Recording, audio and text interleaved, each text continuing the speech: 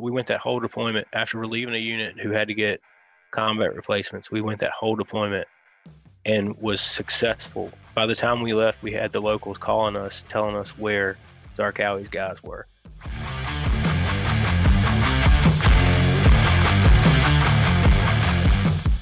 In this episode, we feature our dear friend Kenny Hagler, who served in the United States Marine Corps during the start of the global war on terror, and dive deep into his combat experiences overseas, his struggles getting back to the civilian lifestyle during post-war, and the lack of leadership and team building for many veterans in the corporate business world.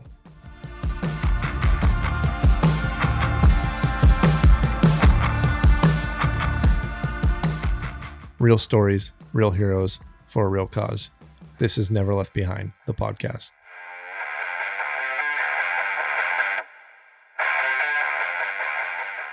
Kenny, what's going on, man? Oh, man, just living the dream, brother. I appreciate you hopping in tonight into this podcast. I know we've been kind of waiting to do something, and now that holidays have passed and everything like that, it's kind of like the perfect time to get set up before I get on the road. Yeah, absolutely. Hold on 1 second. Sorry about that. I almost forgot the most important part, and that was shutting the door. Like, critical. This would all be unusable if I didn't shut the door. Yeah, like animals, kids running around. Yeah, exactly. Yep, I got the same thing here. I've actually had to.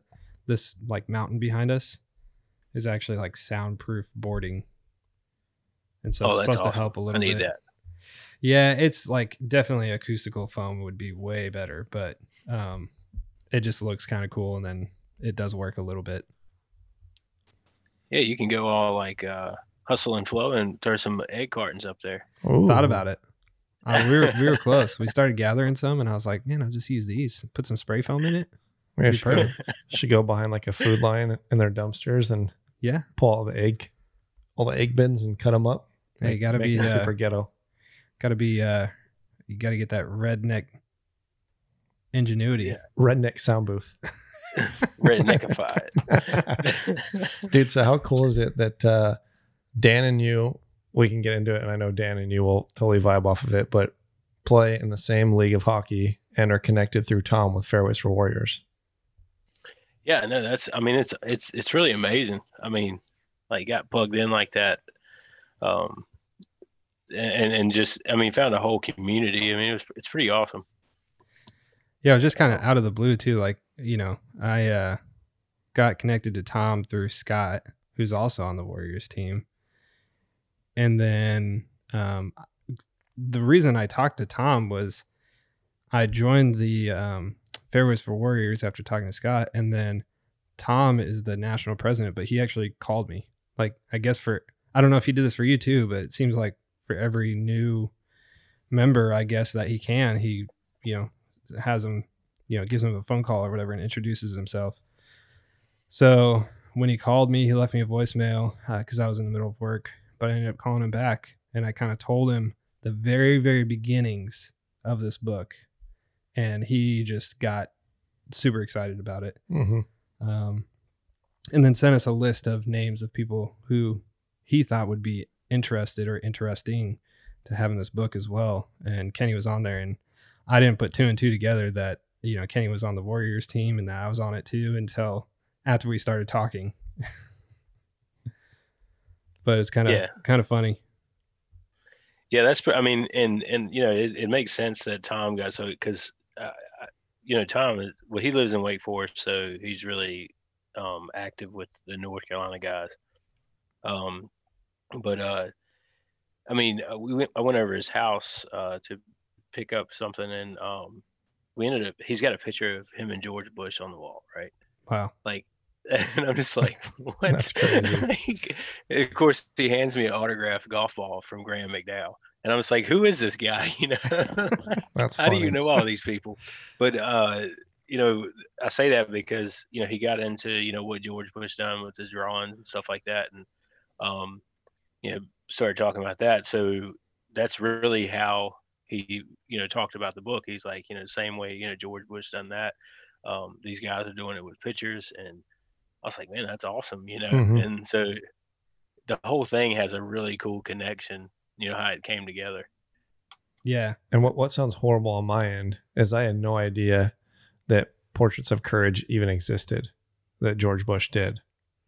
And Right. so it was basically like me coming over to North Carolina from California, talking to Dan about how I want to somehow, correlate my photography with like a book for veterans, or, maybe just do like an art book and then I donate proceeds towards veterans. And then that's when Dan was like, well, I got one better for you. I think you should just travel around and interview veterans and use them for the book.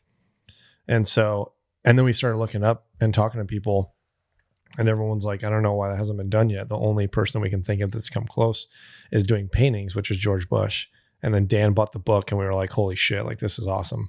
Yeah. Like I had heard of Portraits of Courage, and I think the reason I knew about it was because one of my friends, his brother is actually in the book and is painted.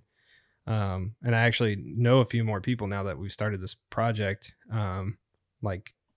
connected either through a first degree connection or third degree connection, that I know other people that are in the book and Portraits of Courage. So it's been kind of interesting, like connecting the dots. But yeah, I didn't know too much about it until we really started this project. And then I was like, I just have to buy the book because I need to know, I want to see all the pages, not just whatever's online. So it's been pretty cool to connect it and see, what George Bush did. And then, we're doing something similar, but at the same time, I feel like it's like George Bush's book was very intimate to him, which is awesome because, he remembers their faces, he remembers their stories, and it's all him basically narrating, each of these veterans. And then, from our take though, how we're adapting it a little bit different is we are talking to each veteran and not just telling the stories of like what's impactful to us, but also telling the stories of, real life. Yeah. What happens after military, what happens after, your service, after combat, all those types of things. So I think Absolutely. this will be hopefully a lot more impactful to some people as well that read it. And I don't know how much, I don't want to give away too much of the book, but I do think a lot of people, a little bit. I don't think it gives away too much of it. So we've, the book has been evolving, but, with it being the 20th anniversary of September 11th and also the global war on terror, it just made sense to open the book that way. So the same way that we got into the global war on terror, with the, the attack on the World Trade Centers, that's how we're opening the book. Oh, you're giving that away? You fucking spoiled it. I'm just kidding. But that's how we're opening the book. So like I'm not going to give any more details away, but that's what you get into is like, you're like immediately open and you're like, oh shit, I forgot. Hopefully nobody forgot, but there's some people that are going to read it that are serving now who weren't alive. You know what I mean? That's what's crazy. When it happened. Yeah. So they have, they've only seen photos. They've only seen, small clips and things.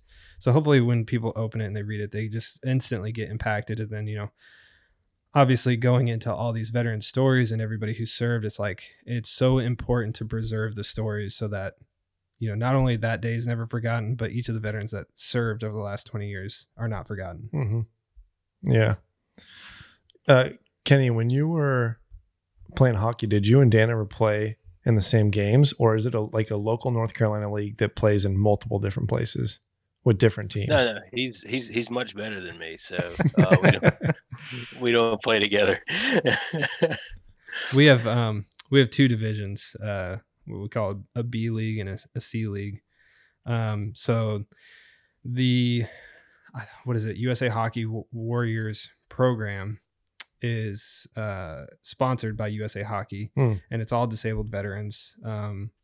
And really it's just, different states that want to get involved or different programs that want to get involved. I'm pretty sure it's free to start up a membership with it. But the stipulation is every veteran that joins each Warrior team has to have some sort of service connected disability. And then those teams, typically there's two major tournaments every year that all the Warrior teams from across the country compete. Oh, okay.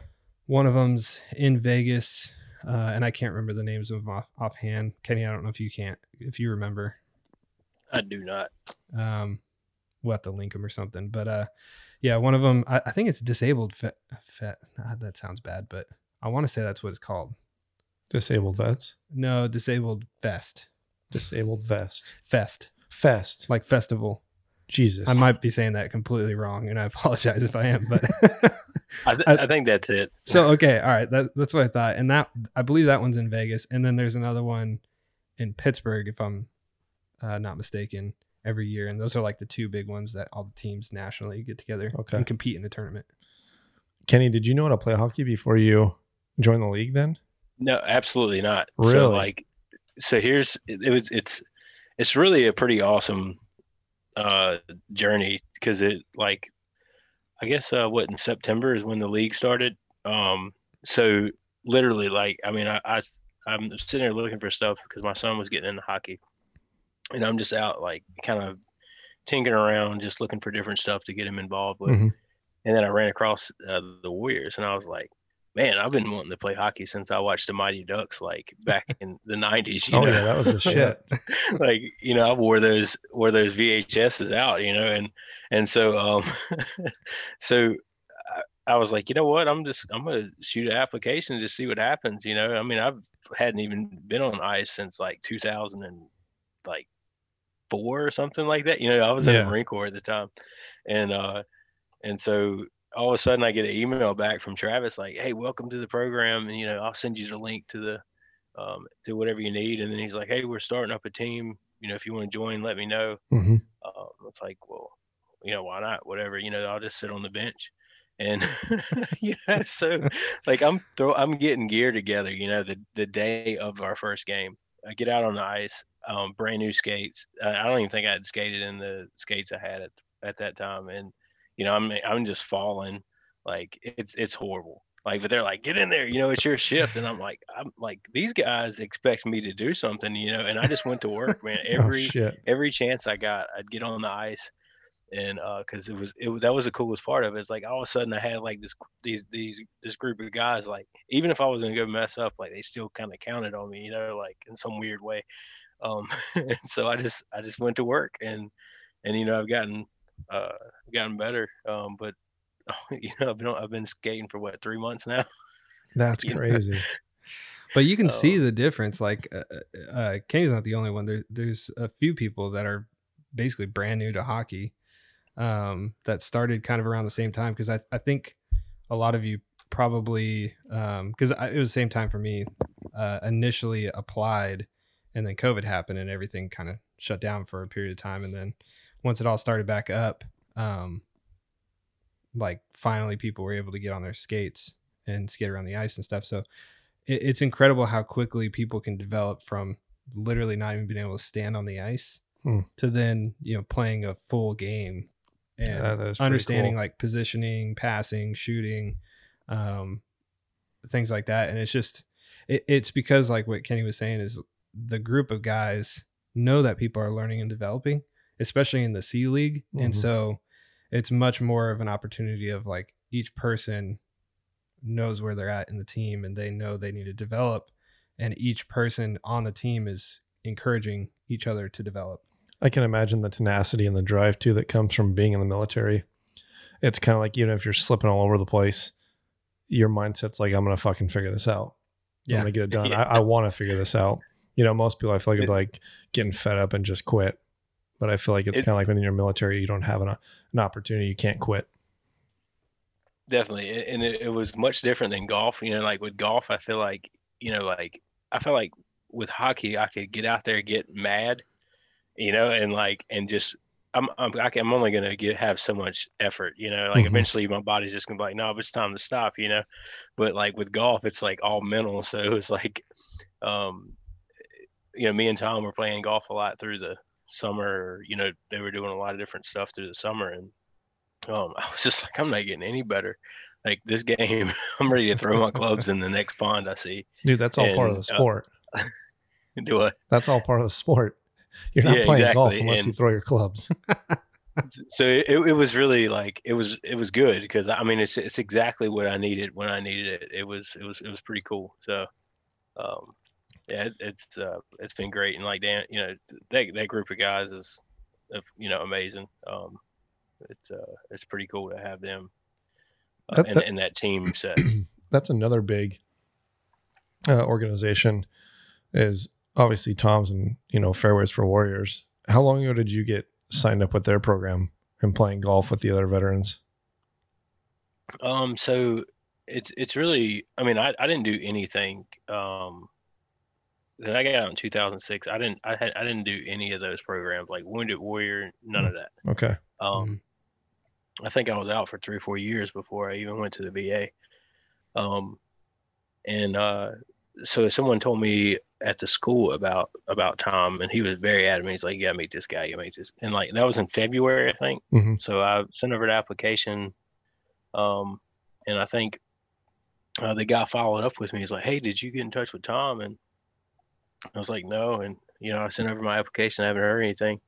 I guess they were tangled up with all the COVID stuff, and all of a sudden Tom calls and he's like, "Hey, did you send your application?" And next thing I know, he's like, "I'll get this figured out."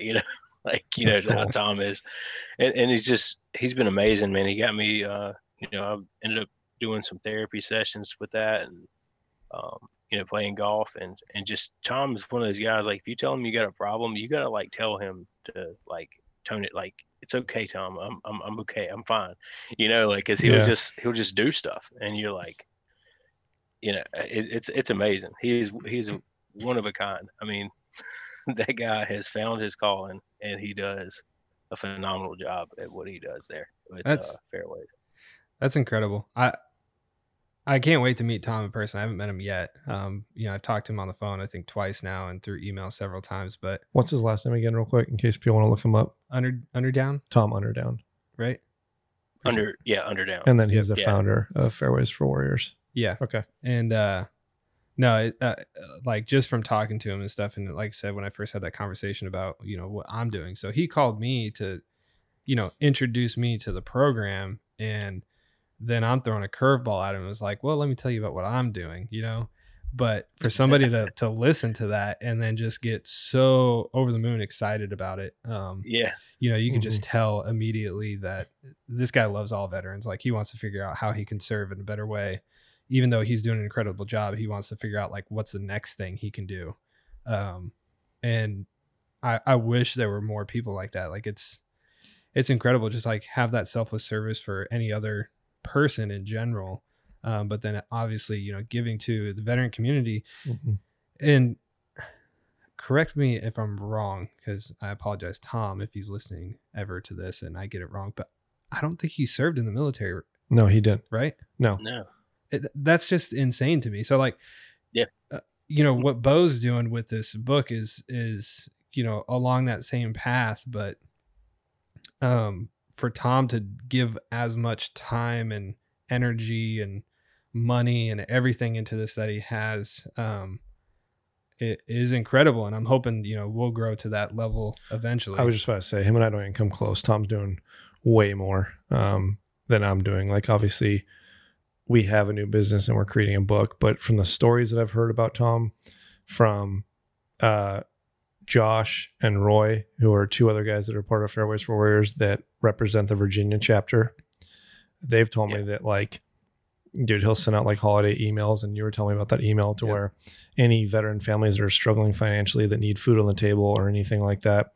He's told stories about, I think Roy told me a story about that either him or another veteran needed to go to the airport, and Tom drove like 2.5, 3 hours to take him to the airport and then pick him up like a week later. Yeah. Tom just like that. Basically picks up out of nowhere and does all these things for veterans. And I'm like, damn, that's how organizations I feel like need to be ran. Yeah. By people like Tom. I don't know how much anybody knows about, but so I wasn't really going to share this, but I feel like it needs to be shared. And I don't know how Tom would feel about it, but Tom actually gave me a car. Really? Not even joking. No, I'm not even exact. So our car was totaled back in September. Went through a big water puddle. It sucked water up in the motor. It ended up totaling the car out. It was like a month-long process dealing with the insurance and all this. We ended up buying another car. Well, Tom was like, You know, I'm not done yet because I'm thinking of he helped me out with something, you know, and he's like, you need help with the. We were struggling financially at the time, and he was kind of like, you need help with the deductible or anything, and I was like, no, I think we got it. You know, I think just another week or so. He stops by. He's like, here, let me help you out with that, and I'm like, Tom, you don't have to. I'm thank you so much. You know, we got it figured out, and so then out of the blue one day I get a text message and he says, hey, are you at home? And I'm like, yeah, I'm working from home, you know, and um, he's like, I'm heading over there. I'll be there in like 30 minutes or whatever it was. And I was like, okay. I was like, what's going on? You know, what is this guy doing?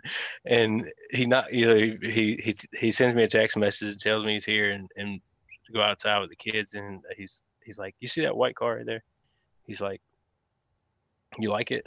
He's like, you can have it. What the And fuck? What?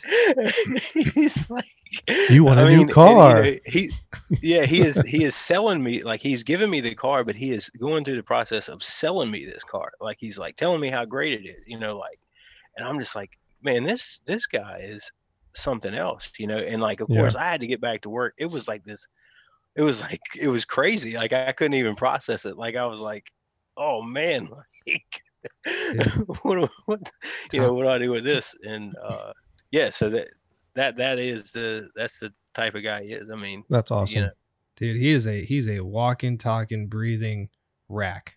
A random act of kindness. Like he is just Totally. he embodies everything that is that. And that's incredible. But the cool thing is that obviously buying a car, you know, donating money, it's not just that though. Like it's, you know, there's organizations that only do that. And Tom is basically like doing that because it's actually benefiting and helping people. But then he's also like hosting these like golf tournaments, Yeah. and getting people out in the outdoors and nature and surrounding all these guys together that can help grow and promote healthy lifestyles together. And I think that's kind of Yeah, what it's all about. If you can he- balance all of it, that's like the perfect combination. he has like, you know, that's the thing about Fairways. You know, they say they have this holistic approach.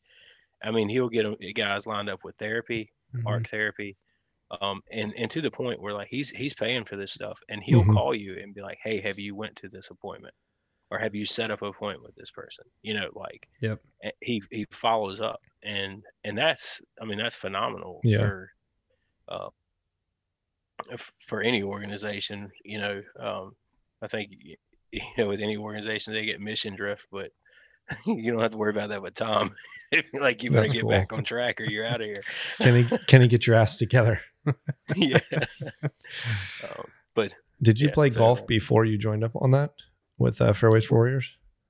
yeah, well, I played. You know, I mean, I just honestly, we just never really had the money. You know, like, I Mhm. mean, it's just. So when we moved into we bought a house about 5 years ago, and we were living there for about less than 6 months. The house got broke into. They stole my golf clubs. Jeez. And you know, peace of mind was probably the worst part of that. But so I just never got another set of clubs, and Mhm. and you know, just I think I finally got a secondhand set, and went out, and Tom goes to his car and like pulls out, you know, first day out there, he's like, here, you want to use these? You know, he brings an extra set of golf clubs, gives me a shirt, a hat, you know, like, yeah, I mean, and then He gave you a set of clubs? yeah, Dude, this yeah, guy is definitely. like literally like, hey, you need that? Hey, do you like these new boots I'm wearing? Well, they're all yours. Like, what the fuck, yeah, dude? have He's these. doing everything. I'll walk for across these hot coals. It's no big deal. Yeah, so it's been amazing. And you know, I'm in seminary, so like, I think you know, it's crazy because you would think you find a lot of people like that within the church, Mhm. and you know, I think even if you talk to people, you know, they're like, oh well, you know, I would help a person with stipulations, right? Like that they come to church every Sunday, or that they do this or they do that, and you know, it's like, I'm not saying Tom doesn't ask for anything in return, that like a response to what he's doing for this person, Right. but I mean, he really does it, you know, kind of, you know, whatever happens, happens. I'm gonna do this, you know. If you let me down, you let me down. But I'm gonna do what I'm gonna do. And I think that's amazing. And he's somebody to look up to. So having him as a role model, as a friend, as all those things has been phenomenal, Yeah. especially the past year, with everything that's went on. But I too wonder, and I don't know, like how much we want to get into this, but like I'm guessing his ideal is like it's going to have a trickle down effect, right? He positively impacts somebody, and it's like pay it forward, give it to the next person. When you're fortunate enough to help somebody else in need, like you help somebody else in need. And I imagine this has happened in Fairways for Warriors, especially with all these other chapters that are opening up. He started the first one I think in Florida, and then it was North Carolina, and now it's Virginia. Mm-hmm. And I don't know if there's others as well, but there might be. And so I wonder, if this, I'm hoping it does. I know a lot about Tom now, but is it trickling down to other people? Because I'd love to see that. You know what I mean? Yeah. I'm sure other people would too, and Tom would as well. But as an organization overall, so even if you took Tom out of the picture, right? Which Tom's obviously a big part of the picture, but if you took Tom out of the picture, Fairways for Warriors is still an incredible program. Yep. Like just getting veterans outside, communicating. Like, so I went to one tournament.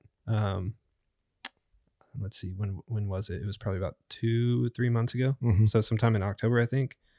And it was awesome. I mean, it was incredible. There was probably 40 veterans there. Yeah. And it was just great to hit the links, and it was great because I was with an Air Force guy, a Marine, and I think a Navy guy. Or actually, no, it was 2 Navies and a Marine. And of course, I schooled all of them because I had to. Oh, yeah. Dan's the kind of guy that's like good at everything. It's been unfair since I was 5 years old.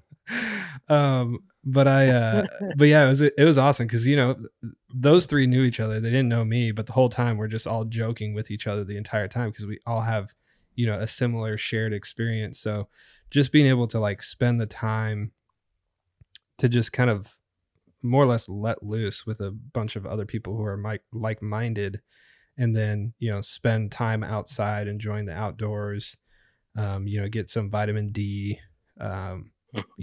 just get out there, and then everything else that comes with it that we've already talked about. So I'm trying to remember. Well, first of all, he also has a connection with a CBD company that they provide like 50% off CBD for anybody who's in Fairways for Warriors. Mm-hmm. They have the obviously these random things that Tom does, and these gift cards to help veterans out. But then what is that? The therapy as well that they offer? Yeah, the art therapy. Yep. To the rapid eye movement. Yeah, you said you've been to a few of those, or have you had any experience with it?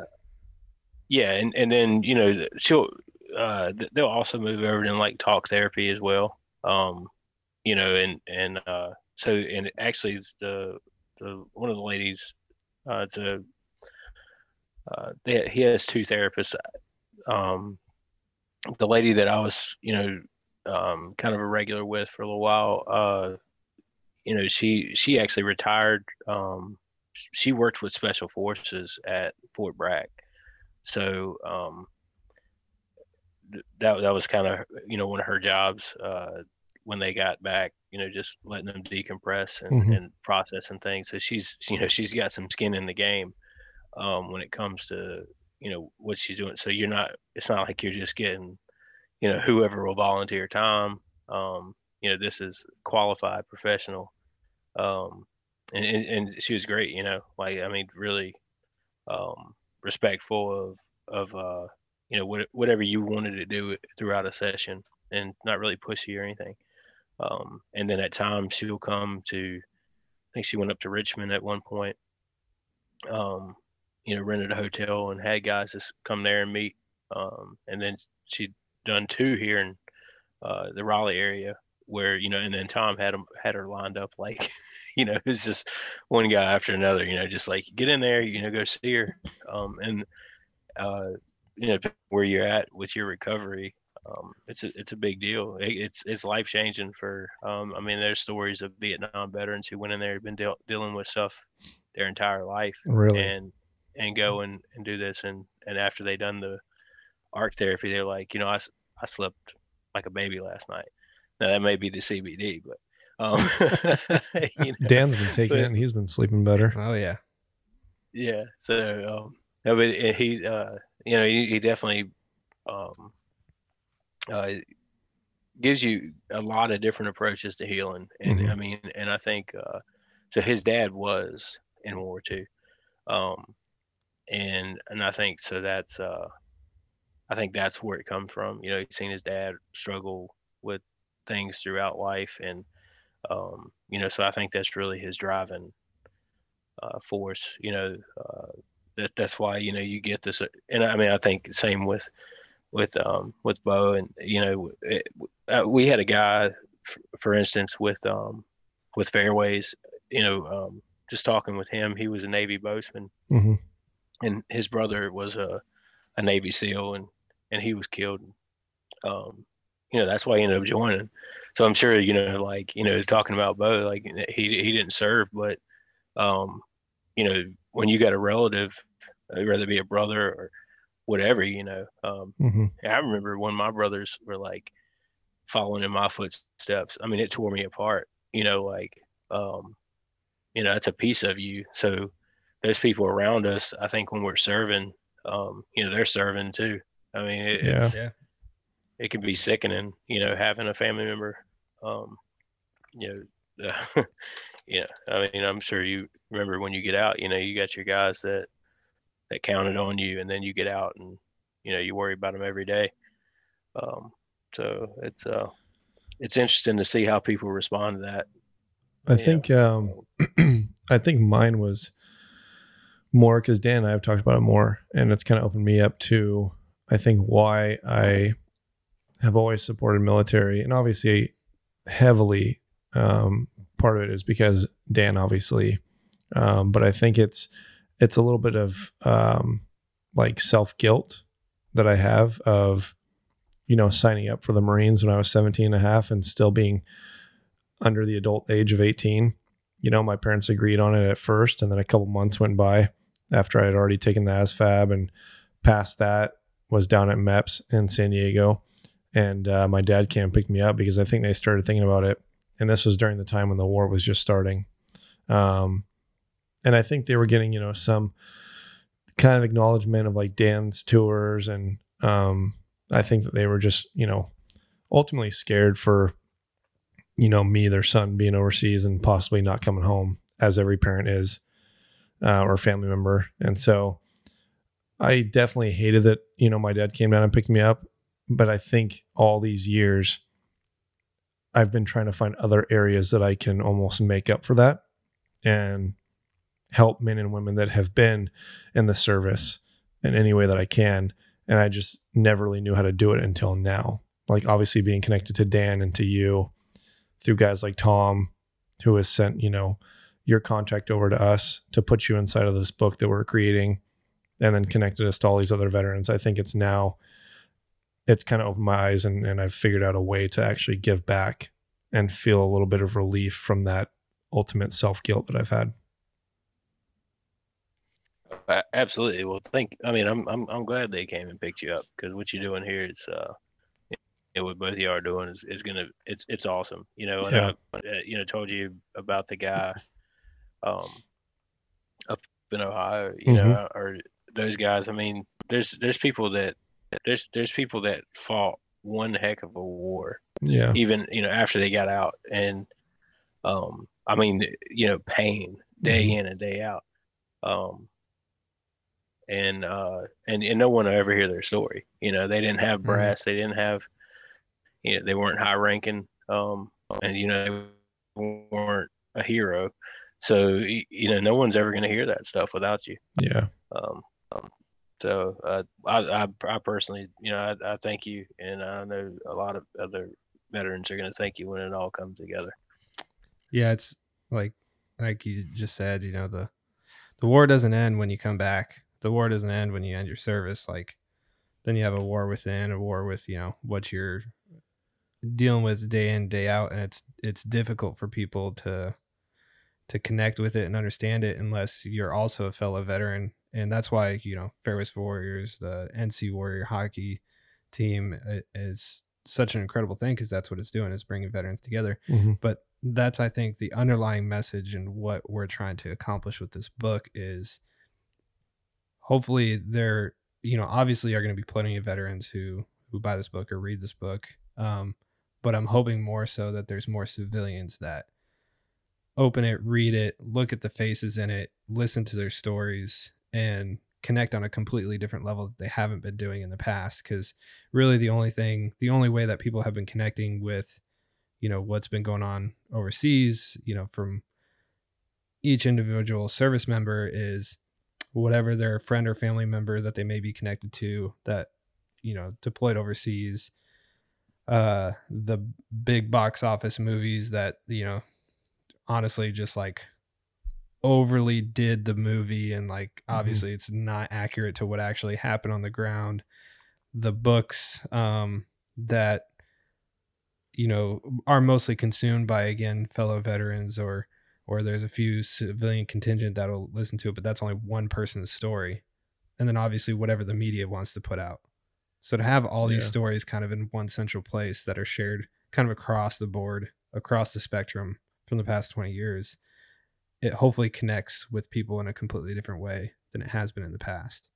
And so hopefully more people are more open and more, I guess, more open to having the conversations, not only as civilians, like trying to understand it, but then also veterans are more open to sharing their story, because I know that's something I struggled with internally, is I never wanted to share my story with anybody. Mm-hmm. Like I haven't really until we started this. I mean, till the first podcast. We've been friends for almost 30 years.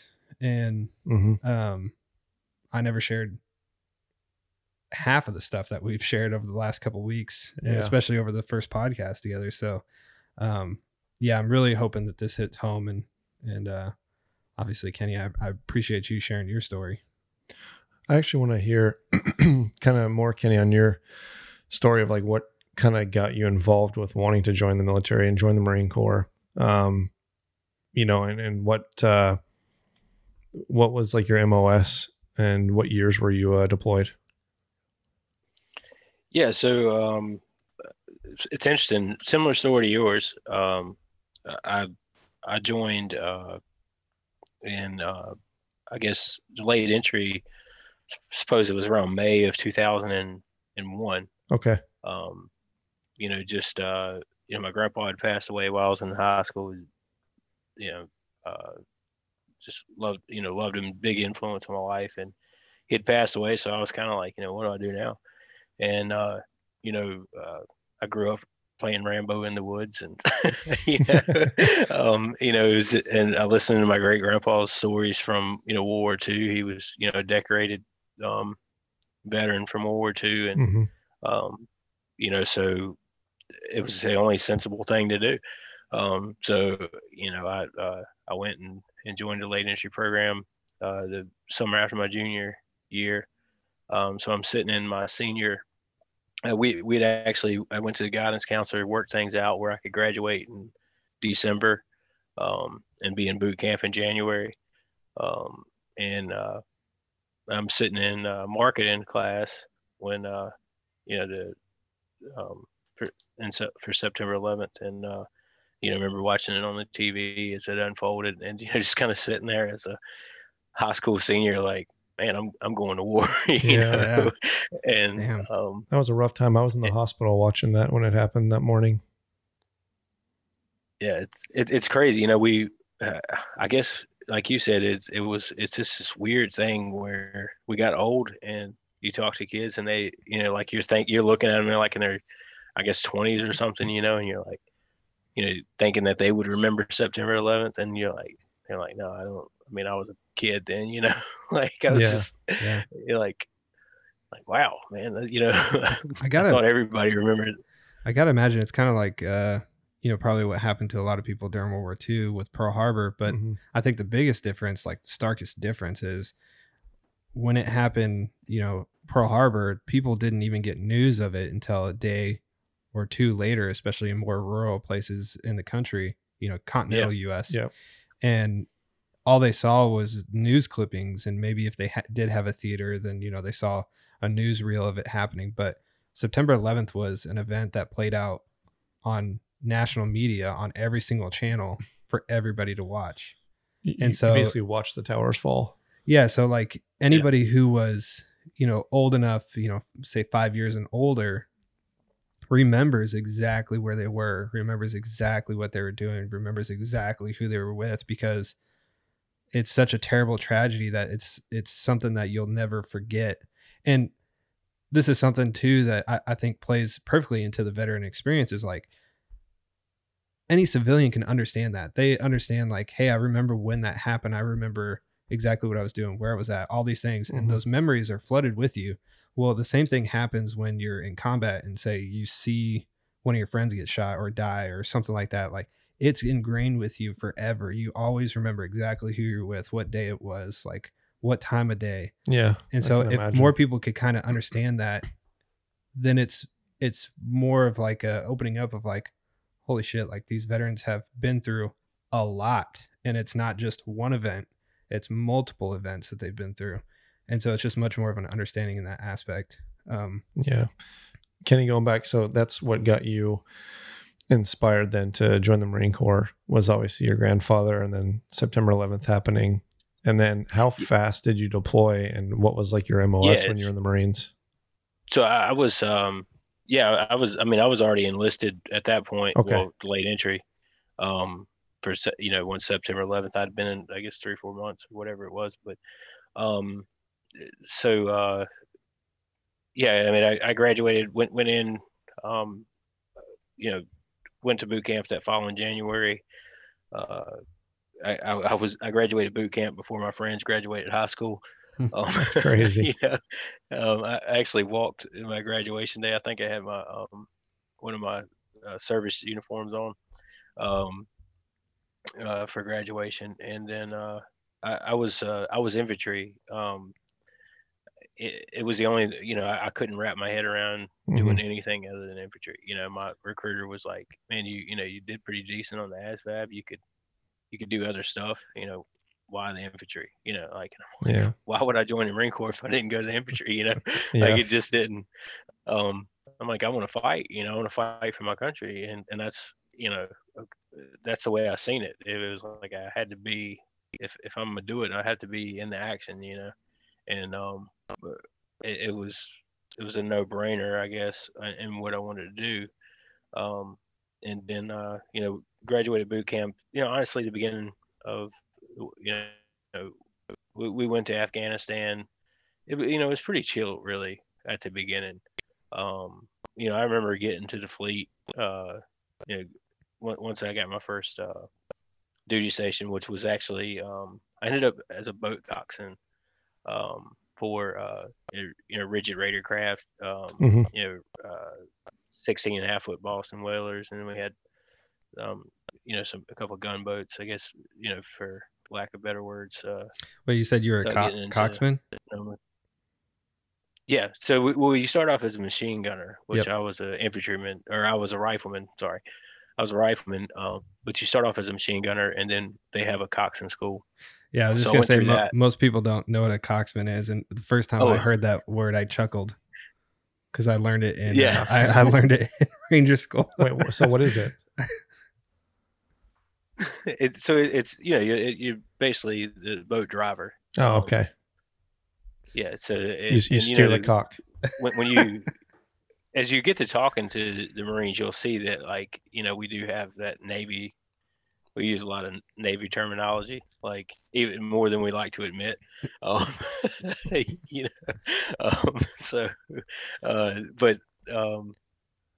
It was fun though, but I hated it. I had fun, but I hated it because I wanted to be infantry. Like when I got my orders, they were like, I was like headquarters battalion. I was like, why am I going to headquarters battalion? I'm expecting like 1, 2, 2, 2, some line battalion, and and like I'm driving boats. This is not what I signed up for. Um, and they, it was they kind of knew that I wanted to be infantry. So I ended up. It's the craziest story. Um, so our platoon sergeant, my first roommate, I mean, he was great. He was from Florida. We went out and we were testing Zodiacs one time. I remember it was freezing cold. The guy had nothing but shorts in his for his wardrobe, like nothing but shorts. I remember the first winter he was at Camp Lejeune. It wasn't even winter. I don't think it was like fall. And he was walking outside like freezing to death. Jeez. Like he's got every layer he can put on under his camis. Every time we went out to formation. But he ended up getting thrown off a Zodiac, went skidding across the water. The only person who fell off a Zodiac the whole day. Like we're doing like a break-in period. Just got to go out there and run them so many hours. And the guys is sitting there, and I'm like, of all people, this is the one that can't be wet. Like he's gonna freeze to death. But anyway, so that me and that guy, our platoon sergeant came to us, and he's like, Hagler, Howard, do rock paper scissors, and we're like, okay, like he ends up winning, and he's like, all right, Howard, you're going to Unitas down in South America early next year or whatever it was in April, and Hagler, you're going to Zodiac school down in Cocoa Beach, Florida, and then you're going to deploy next year with 3-2. I'm like, I'm stoked. I'm like, yes, I get That's what to I go on a fucking med wanted. float. I'm like, this is gonna be awesome. To chill out down at Cocoa Beach, to go to this school. And I think this was probably like in November time frame or something around there. We ended up we were getting ready for Thanksgiving and all that, and we went and done the Thanksgiving thing. I think we'd done Christmas, and I came back from Christmas, and they called me over there, and they were like, hey, you know how you were supposed to do that school next year? That's not happening. You need to go to your room and pack your stuff. You're going to 3-2. You are deploying to go to Iraq in a couple of weeks or whatever it was. So Damn. so that's January of 2003. I go to my room, pack my stuff, and we get on the USS Bataan, and we're heading over to Kuwait. So I was actually sitting in Kuwait, waiting for the word if we were going to invade Iraq or not. We were we were a pieced together unit. There were guys from all over, recon, Indoc platoon. They disbanded them for the time being, sent them all to line companies. It was some guys who got stop lost. You never want to be around a guy who got stop lost. So what is that real quick, Kenny? Oh yeah, so this is these were guys who were going to get out, and they extended their contract. Gotcha. So when you join the military, you sign typically like a 3, 4, 5, 6 year contract, but what you're also signing is an 8-year agreement with the U.S. military. And I don't know if this has changed at all, but so you sign your initial enlistment where you're full time, say a 4-year contract, but for those remaining 4 years to make up the 8, at any point you can get recalled. But you can also get stop loss where you had, your end date, your terminal date when you were going to get out. And then the government basically sends you a letter saying, you were going to get out last month or next month, but now you're in for another, the deployment that you're about to be on next month. Jeez. Yeah. So we had those, that was basically our NCOs, non-commissioned officers, so squad leaders, most of the team leaders. So they were good and disgruntled. Mm-hmm. We were on just to kind of paint a picture of, I mean, it's hard to wrap your mind if that initial invasion, the way that they pieced together units, how unprepared we were to fight a war, as the military as a whole. I'm not talking just the Marine Corps. I'm talking military as a whole was unprepared. Mm-hmm. Our flak jackets and stuff were green. Like green, old school green camouflage.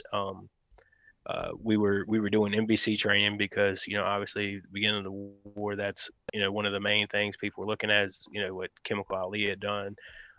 If Saddam had weapons of mass destruction, if he had chemical warfare, all these different things. Nobody really knew what was there, but, we still had that September 11th Mm-hmm.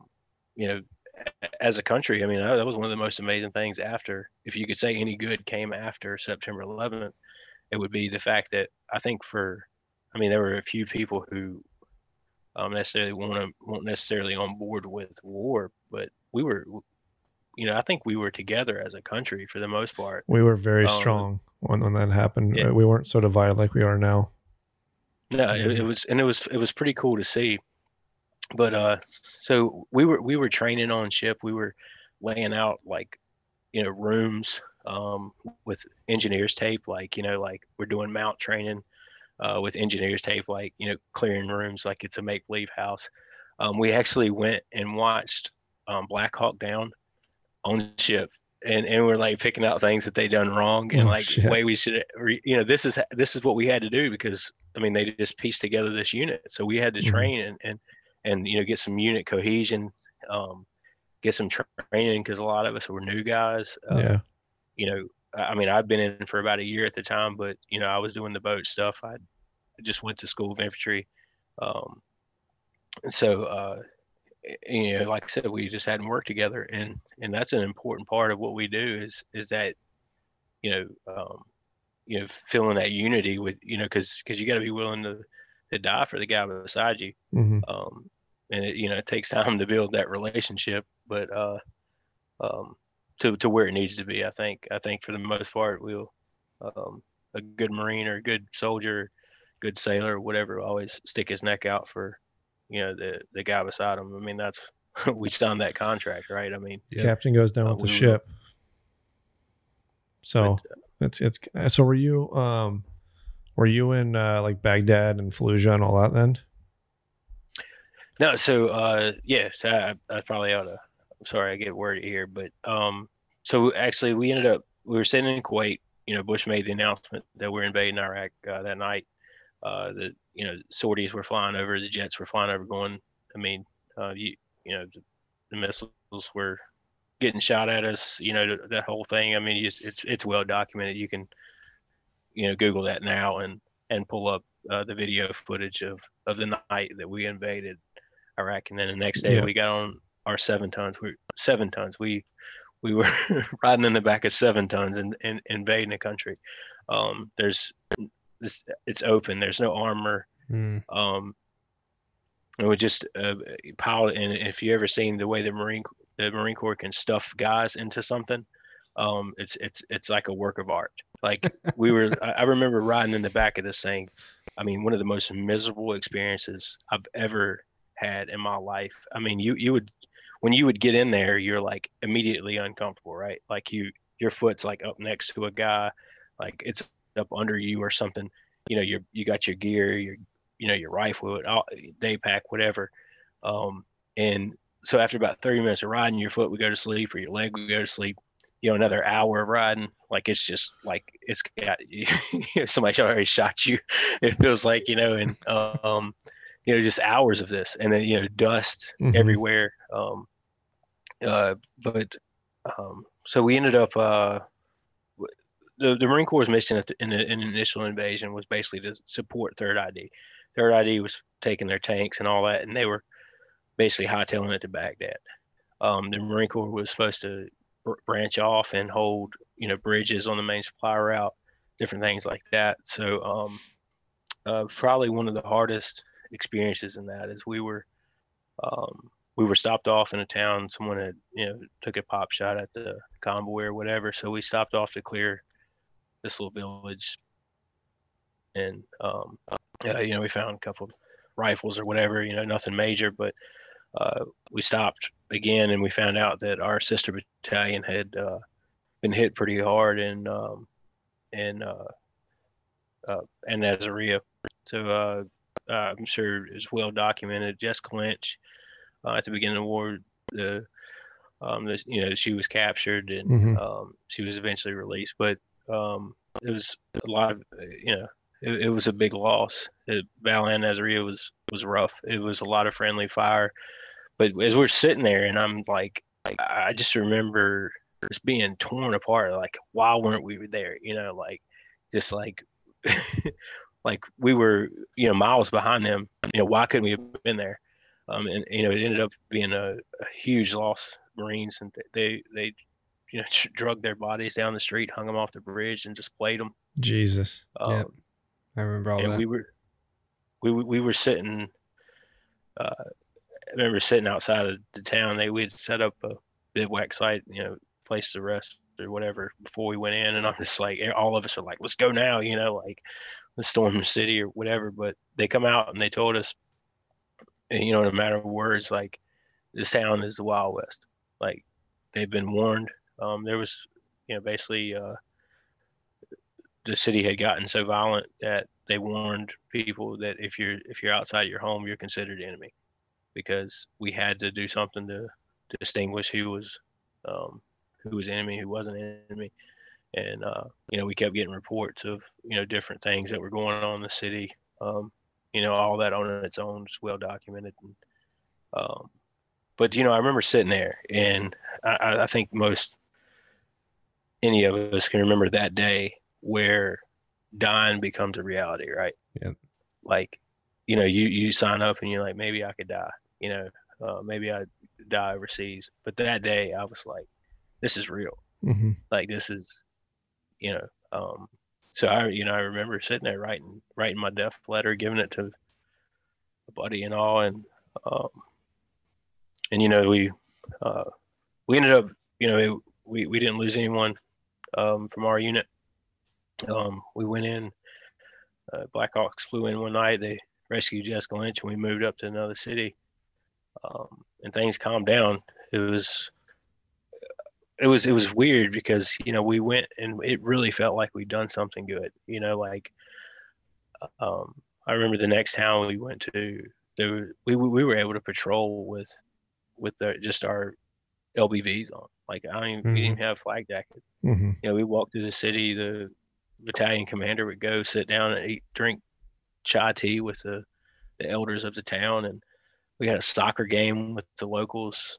There was a little family that was close to the school we were staying in. We'd go out there, give them candy, play soccer with them, just talk to the dads or whatever, and they were happy. They were like, it felt like we had really done something good. Anyway, we went home, and of course that changed. That I remember. We did a couple more tours or we went to Africa, and did some security stuff there. And I just remember we were getting ready for our next deployment, and they kind of told us the city that we were going to was it was bad. It was on the Syrian border, and the unit that we were leaving ended up losing so many guys. They had to get combat replacements. Jeez. And I remember, the video was released of the contractor getting his head cut off. Mm-hmm. That's like another one of those moments where it's like, man, this ain't what I thought it was. Mm-hmm. We didn't instantly. We felt like, no, we didn't liberate anybody. We may have made it worse. And that was the beginning of that. And of course, Fallujah was kicking off about that time.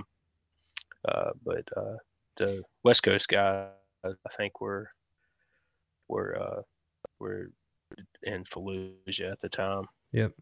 You keep saying this too, like things are well documented, but I remember all these things because I was briefed on them, and obviously I watched the news, and at that point when all this was going on, from 2003 and on, things were kind of rolling in the back of my mind of, am I going to join or not? And so I was starting to pay attention a lot more to the news, because I didn't join until 2006. But like, do you remember all those things? Like, do you remember? I vaguely do. Like when Kenny's describing them, and I'm kind of shocked to hear them, it's kind of also ringing a memory of when the news was broadcasting this every damn day. Yeah. I do remember hearing about the contractor that was beheaded, and it was on live television. Yeah. Or they filmed it, and I think they took it down right away after they did air it. And then I do remember hearing about Jessica Lynch. Yeah. And everything around that era from 2001 and 2003. Mm-hmm. And I feel like those were kind of like the rough start, like what Kenny's saying is the men and women were very unprepared. they were using like outdated gear and didn't know really like the combat situations of how these people, you know, the Taliban and all that are going to fight. So it was almost like everybody was becoming adapted to this new area and this new style of fighting, to where it was like, I think that was like a spike of casualties in those early years.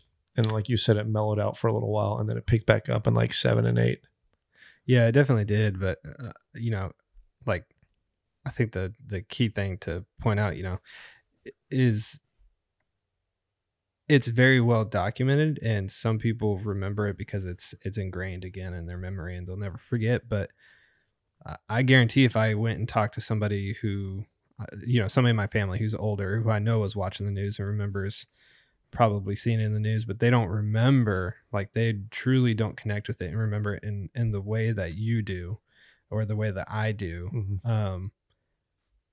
To the point where, you know, when you were talking about, for instance, the Marines being dragged through the town and strung up like on the bridges and stuff, like those images are all in my brain. I remember everything about that. The hard part about that is me thinking as, and I imagine this is the thought that possibly even went through Kenny's head, through every other soldier, is I would almost just be like, fuck all of these people. I want to kill every single one of them. As brutal as that sounds, like passing through something like that and seeing your men strung up. Obviously you can't do that, because there's a lot of good people that want to rid that violence from their nation, and they don't want to be seen that way as a community and as a culture. It's interesting. It's interesting you said that, because I mean, I think that was the mentality, you know, like it became that mentality, right? It's young like, soldiers that are seeing that level of violence that are just like, I'm going to go and unload on everybody and not care. Yeah, and I think that's, and you know, that's the thing is, so the Marine Corps has this interesting way of making you like the maddest person in the world, right? Like you're just like, as soon as someone tells you to go, like it's like, yes, you know, finally get to release all that. Because I mean, I'll tell you, the living conditions and that, like, so it had rained.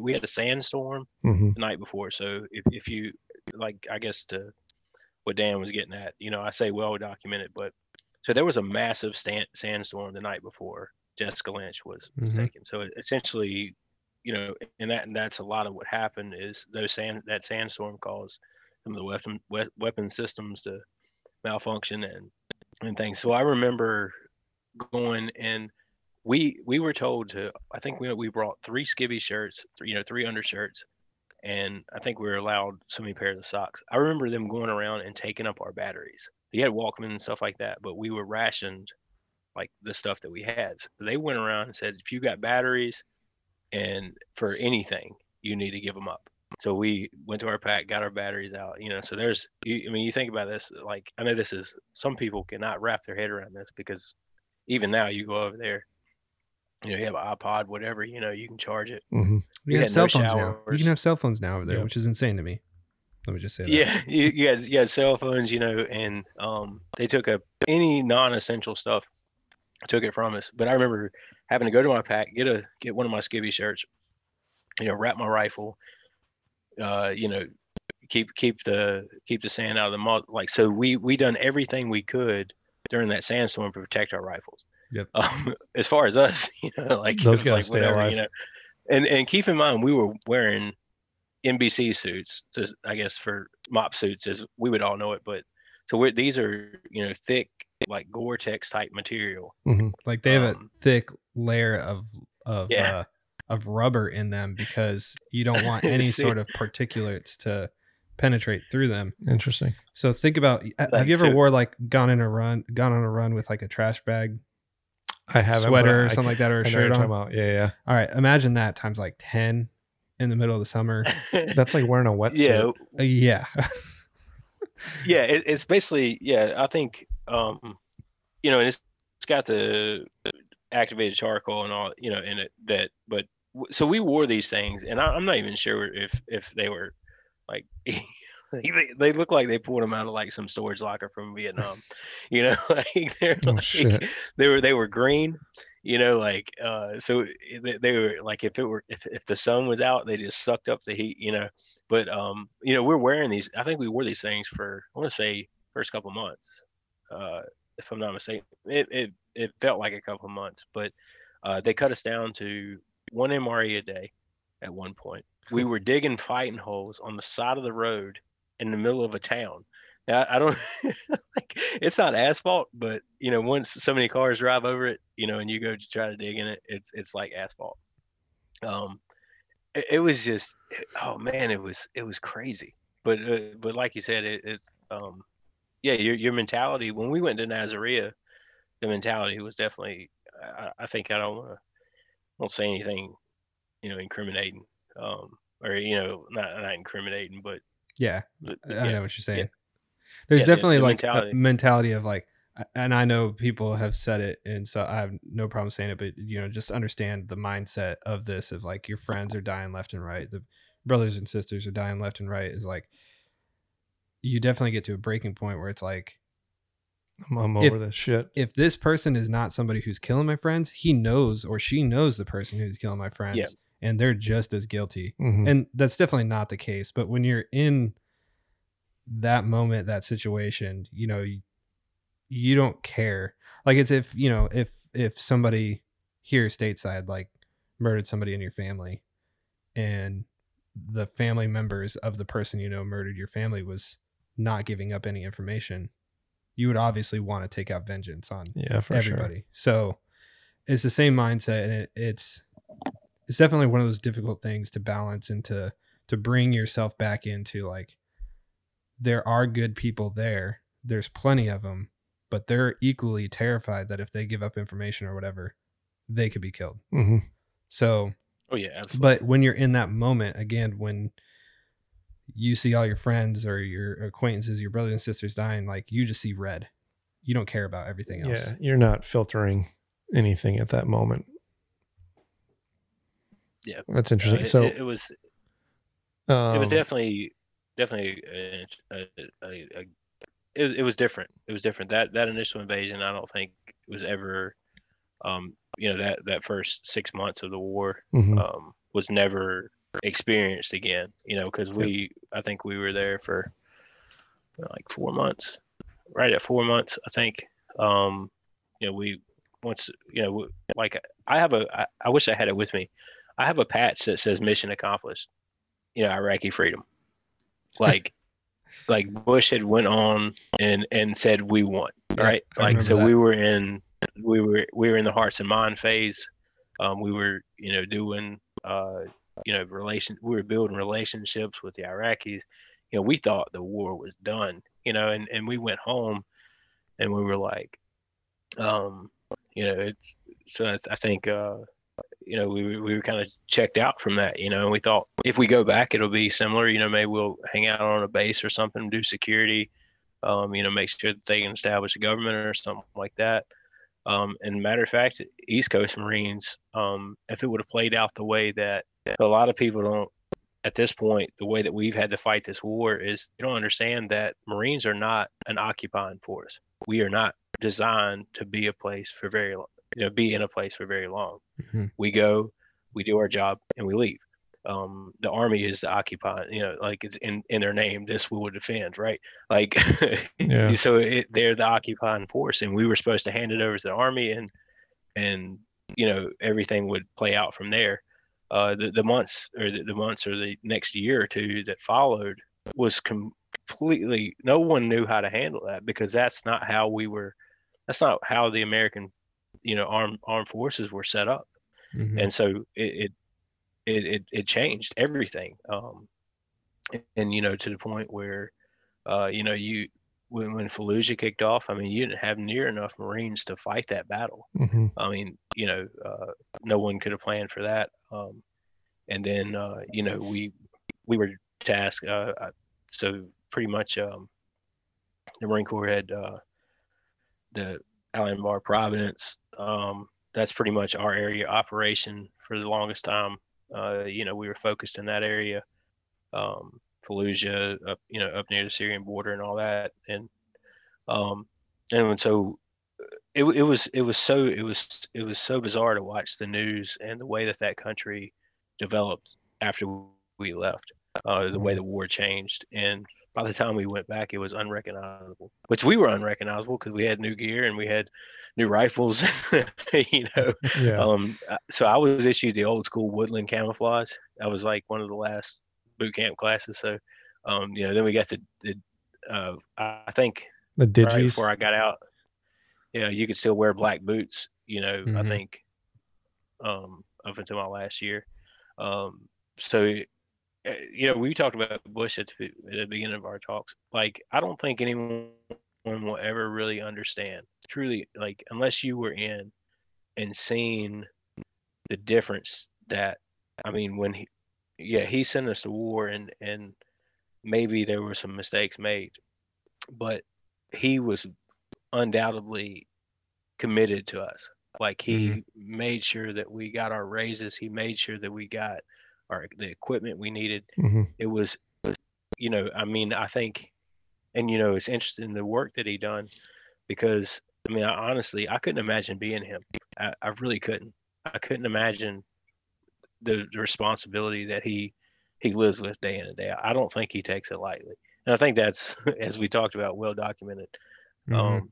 But he tried to make it right, and I was there. I seen the improvements that were made. By the time I went back the second time, um, it was horrible. Like, you couldn't. The town we went to, um, he's a colonel now, Colonel Diorio, uh, one of the best men I've ever met in my life. Uh, as far as officers go, I think he's unmatched. He's humble. I had the pleasure of playing golf with him a few years back, and Mm. it was so bizarre because I had my wedge sitting next to the green, and he reaches down and grabs it and hands it to me. I'm like, like, That's a this is trip. my company commander. I'm like, I'm supposed to be like opening your doors and stuff, man. Like, this isn't right. But he just broke down and told me, like, I was like, I had to tell him. I said, the unit we relieved lost, um, 20 guys, and because of the decisions that he made as a company commander not to do anything for pride. We only left the gate unless it was something. He said, we don't. Basically, he told us, he's like, we don't have to leave the gate. They'll come to us. And he was right. I mean, they launched one of the most complex attacks against our little base. It was just a company of Marines there.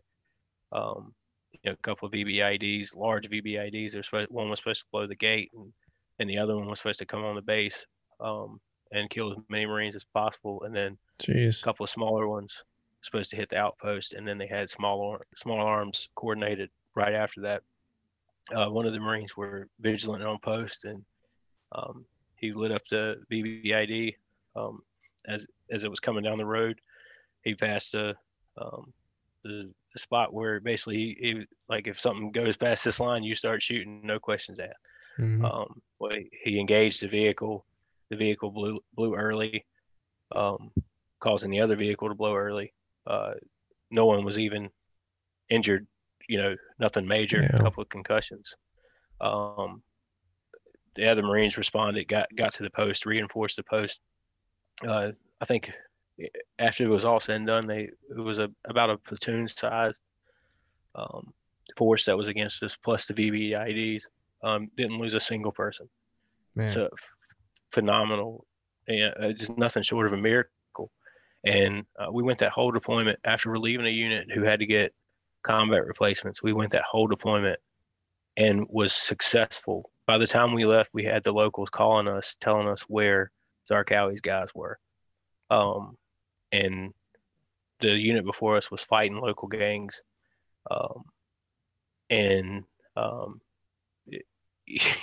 we left there without losing anyone. Hmm. That's amazing, to think that. And so later on, I asked him, we were on the putting green, and just, I asked him, I said, I really appreciate what you done there, and it's like, it's amazing that you got us all home. And he said, and this may offend someone, or an officer, but he told me, he said, most of the time when there's a bunch of Marines getting hurt for no good reason, it's because there's some officer making bad decisions to prove themselves. Yep. And he said, I was not going to do that with you. I wasn't going to do that with my guys. He said, my mission was to get y'all home and get the mission accomplished. And just amazing that he was able to do it. I don't, unfortunately, there's obviously places that where people deployed where they didn't have that luxury to make those decisions because it just, it's the way things go. Mm-hmm. And it's very unfortunate and sad that so many men have lost their lives in this war because it's not the way we intended it.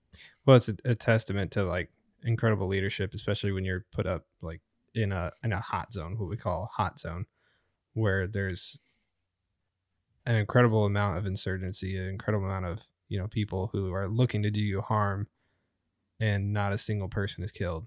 That's, I mean, that's somebody just not making calls because they want to have the most number of raids or buildings cleared or decorations on them at the end of the deployment. They want to see everybody get home, and that's their number one mission.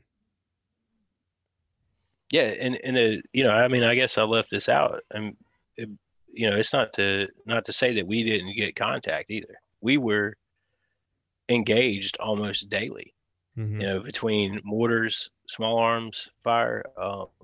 We were right on the Syrian border, so that was basically where all the foreign fighters were coming through. Just like I said, it's nothing short of amazing. And I'm extremely fortunate. I got out when I did, and the next deployment that a unit took it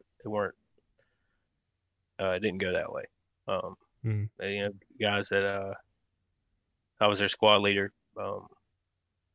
They ended up being squad leaders and team leaders, and one of the biggest things, I mean, it kept me up every night. I remember that go days without sleeping. I was terrified that I'd lose one of my guys, and I mean, it broke my heart. I got out and they ended up in positions of leadership, and some of them lost guys. And I mean, I just cried like a baby for them, like you just don't want that because you know what that feels like, what that he's sitting there, he's flaming himself and it sucks. It sucks. You definitely go through like even if you're physically not there, you're still tied to the unit, and you go through a grieving period where it's like you start having the thoughts of, well, if I was there, maybe I could have done something. If I was, prepared them better, maybe they would have been better off. Or if I would have done this, done that, then maybe this wouldn't have happened. But, I've had all those kinds of thoughts as well. Guys that have passed after, I got out. But it's one of those things that I think is again, one of those things that you overcome. Some people can overcome it, others can't. And it's always something that's in the back of their mind. And it's just something that the everyday person, again, can't really understand or grasp, except for maybe people in law enforcement that are in, a heavily like, I don't know, gang ridden city or something like that. Like there's really no other profession that something like that weighs so heavily on you. And so I hope more people kind of understand that and can, just understand that, in an everyday job, people's lives aren't really on the line. But when you're training so hard to make sure that everybody's life is kept because it is on the line, that ultimately when somebody does pass, it's like, it's a gut check. It doesn't matter if you were there or if it was somebody who was, connected to you through another buddy in the military, or, right after you left service, or whatever the case may be. Like, it's a gut check every time. Like every time I see somebody from Ranger Regiment pass, like it's a gut check. And I remember every single other person that I served with that passed, I instantly remember them and like have flashbacks and think about those moments. And it's something you can't get rid of. You just figure out a different way of processing it. Yeah. It's amazing, looking back on it. I mean, the difference in sitting here and or not sitting here or seeing your kids be born is really a matter of centimeters. Yep. And we all have, like, when we get out, we have like this mentality, like, well, if I was there, or one of your guys gets hurt, you're like, well, if I was there, it would have been different. And really, we don't know that. No, yeah. Like, I mean, I've seen these I've been over there, I've seen them hold their AKs over the wall, not even looking, and just pulling the trigger. And it's really, it's a matter of centimeters why any of us are even sitting here or not sitting here. Mm-hmm. And it's sad. But I guess, we got to live. We got to live for them. After I got out, I guess wrap it up, right? After I got out, 2006, I was a mess. Definitely went back home, small town in North Carolina, and wasn't much there. No jobs. PTSD still was. We didn't talk about it. Like, Mm-hmm. Whatever, it was there. The VA wasn't much. Even the GI Bill at the time was still the old GI Bill. So getting out, going to school, trying to get a life put together was pretty difficult. And I just started drinking. Finally started getting my life put back together, and lost a son in 2008. And so, before I really processed the Marine Corps, or what I went through there, it was completely overshadowed by that. I mean, it wasn't even what I dealt with in war, wasn't even on my radar anymore. I couldn't imagine. Yeah. I really couldn't. So it was and it's just it was life was just an alcoholic haze after that. I've obviously still wrestled with suicidal thoughts. I thought drinking was my way to kind of backdoor suicide. I didn't have to do anything. It wasn't, there was no individual act that would have done it. I just thought maybe, I could just drink until I just drifted off. And I credit nothing but God. I mean, pull me out of it. Slowly but surely I put together some of the pieces. And this year has really been the year I've had to go back and process the Marine Corps, process what I went through. And I found Tom, found North Carolina Warriors, and I've had so many, like, just amazing opportunities to help other veterans, like just just sitting there talking and oh man, this, I know where you're at, guy, like, and being able to be there for them. So which even before my son passed, I wasn't in that shape for that. I mean, I wanted to go back. I remember, like, I would go to Walmart or something, and I'd be like, man, I'd rather be in Iraq than be here, or work some dead end job. I'm like, I would rather be in Iraq. And it's something about it, like, like that people just can't understand. I mean, is it addicting, I imagine? Yeah.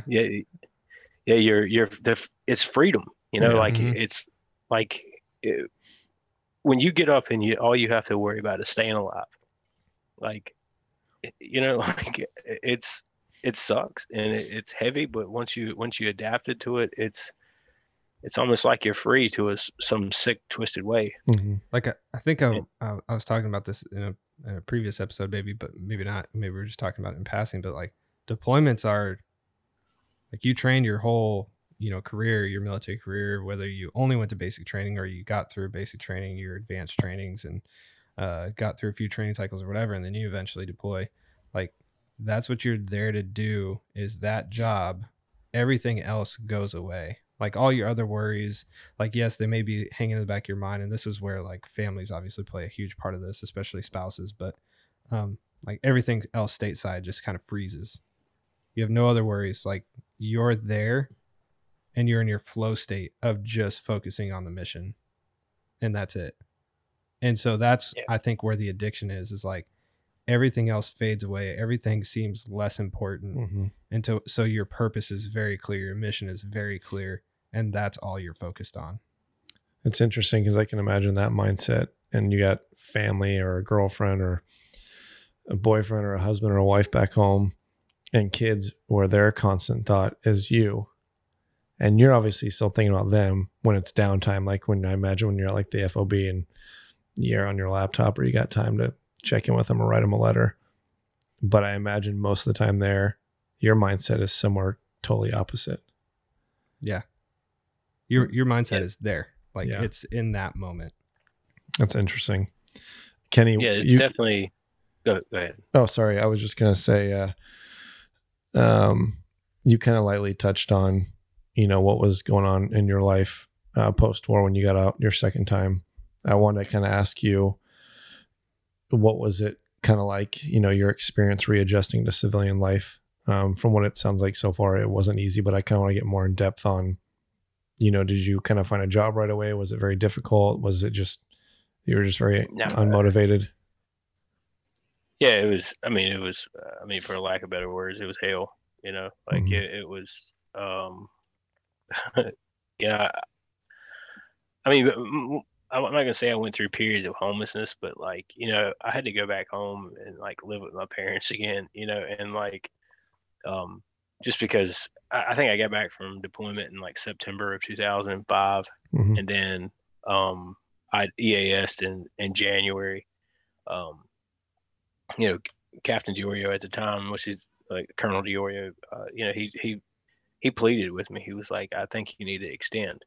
He's like, I don't think you're ready to get out. And I was like, no, I got it. I want to get out. I'm ready. I was done. I was like, and it seemed like no more than a week. I'm like, man, I should have just stayed in. But I hated it. I hated, the way people acted. I hated. Going anywhere, and I was, even when I got a good job, or a decent job, I was still so high strung, just, I'm on level 10, and it's oh yeah. I always had fun, I laughed, but you could hit that switch and you're just I remember the first management type job I got, I would be we can go to the tree line. You know what I'm saying? And you just can't, they're calling human resources and you can't tell people, that don't want to do, that don't show up to work on time or, don't do what you ask them to do in the right way. You can't go fight them, Get your fucking ass to work now. Man, I'm telling you, this is exactly it. This is the stuff I'm talking about where it's we have to do this, where we communicate with companies and human resources and stuff and be like, you're not the first person I heard this. A guy I served with got terminated from his job because of a human resources complaint, but it was a joke in the military where if it was said in the military, people would have laughed out loud and it would have been a quick thing in passing. It wasn't even that bad. And he got fired from his job because somebody filed a human resources complaint against him. I think there just needs to be, and maybe Kenny can touch on more from our personal experience, but Dan and I have been obviously navigating this company towards, wanting to bridge the gap between civilian and veteran communities. And part of that is obviously me being a civilian. I need to understand it first so that I can help teach it on my end. So it's kind of we want to go and talk to HR companies and big corporations that are hiring veterans or maybe aren't giving them a chance at all and figure out a way that they can understand that you're going to be still hot-headed. You're still going to be on a level 10 for maybe a certain amount of time, for 6 months, a year, maybe a couple of years. And trying to figure out that balance of having an understanding and patience with, these men and women that are coming back from such a heavy, enlistment or being overseas. But I guess, Kenny, getting to the point, what would be your recommendation where it would be, easier for civilians to understand veterans coming home, or for civilians to try and tap more into understanding veterans in that regard? I don't know. I think I had one of my best friends from the Marine Corps who he ended up being one of the more successful people that I know. He was able to, he went to school, did financial stuff. He's pretty successful now. And I remember talking to him when he first got out, and he wouldn't even put that he was in the military on his resume. Like, he just wouldn't. Like, he's like, most of the time it just holds you back, or they have some unreasonable expectation. That's sad. And I think it's interesting because when you're in, you see this more, right? Like, you can see there's different types of guys, and like we had guys that we called like September 11th Marines who were like on fire. They went and joined, and then they got in there like, maybe this isn't for me. You had your guys who were trying to get out of going to jail. Like you had those, and they were usually awesome Marines. Like they were like, hey, I love it here. I got a place to put all this anger or whatever they had going on. And you probably had like your patriots who just wanted to serve the country, and so I think that's one of the things is like people tend to put us in a box, right? Like, they think we're all built the same way. Like I think employers hire us and they think we're the guy that shows up 15 minutes early, like with the tucked in shirt and, clean shave and all this stuff. And it's like, we done that stuff because we had to, like, you know what I mean? Like we're still like, we're still unique people that do different things. So I think there's that stigma. They think they're getting like this. And I mean, Dan would probably tell you this. I mean, like, those, I don't know, maybe, I'm not insulting any guy who was like that by the books guy, who does show up 15 minutes prior to everything and like, recite the UCMJ to you or something, like, those guys are needed. But most of us are, especially infantry guys, man, we're like, we're off the charts, like, well, you're a human being at the end of the day. We're a little different, but so I think that's the thing is like we're still we're not in a box, there's no cookie cutter way to approach this. And I think maybe that's the answer, and maybe that's not an answer. So, but being open, I think challenging us at a place of employment is important. None of us want to go somewhere and be treated like we're handicapped. We want responsibility, when, and a lot of times, like when we're getting in trouble with human resources, really what we're doing, and for me at least, when I was getting in trouble with human resources, I was trying to establish a relationship, and that's not even wanted in the corporate world. Like, like when you get your group of guys that you're in charge of or whatever, whatever your area of responsibility is, whether it be people or, a stack of paperwork, you own that. Like, this is mine. I'm going to protect this with my life, and so, I remember I finally built like a kind of a tight knit group of people, and like, like somebody would like write them up, like, my boss would write them up. I'm like, hey man, why don't you tell me about this? I would have took care of this.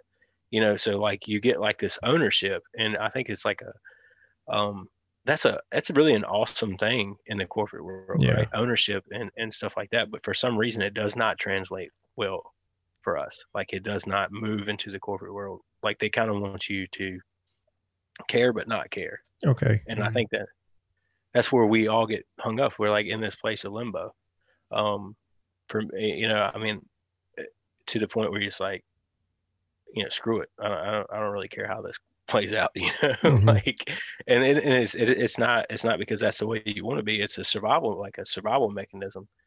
Because if you care too much, then you're high strung and nobody wants to be around you. If so really the only thing you can do is kind of like have this like, screw it mentality. And I don't know what the remedy for that is, man. That's a business in itself if you can figure that out. It's totally. It's such a weird mentality, because I actually went through this too, because I'm developing a leadership development program for the company I work at now, and like I remember explaining this and asking a question like, at what level is somebody when can we terminate them? Like, when can we fire somebody? Basically, I was trying to like put this in the leadership development course, because I was trying to really filter out where their level of all right, this person needs to be gone versus something we can discuss internally versus, this is something we just sweep under the rug or whatever. And they didn't even know. Like, it was crazy. Like, Yeah. I thought there would be a very clear, very crystal clear thing. But I think what happens is when there's a complaint, then people don't know how to handle it. And so either there's not a complaint because somebody hears something or whatever, and they're like, I just don't want to, do whatever. They feel awkward about it. Or there is a complaint, and then HR and management feels like they have to respond. And so their way of responding is just terminating somebody. Like, they don't have the thresholds of, what they were saying was a joke. Let's do some internal training so that they know that they shouldn't do that or say that. What's the threshold of, okay, they need to be reprimanded and, put in a different position or in a different team or whatever. And then what's the threshold of, no, that was too much, they're gone. Yeah. And they didn't have any of that defined. Jeez. And yeah, I think that was, so when I went through this organizational behavior class, and I'm sure y'all probably taking one, but it was interesting to see how much different organizational or civilian leadership is taught versus military leadership, right? I mean, so in the field, like, you've got all your higher ups, everything. So the lowest ranks eat first, right? And that's a statement. That when you walk through the chow line, and a lieutenant colonel might be serving you chow, like, or something along those lines. Like, that's a statement. It's a small gesture, and most of us laugh it off while we're in. But when you get out in the corporate world, that's an amazing thing. Like, whereas, like, when you get into the corporate world, like, your boss, you don't see him at lunch because he's been gone for 2 hours already. Like, he's playing golf. Yeah.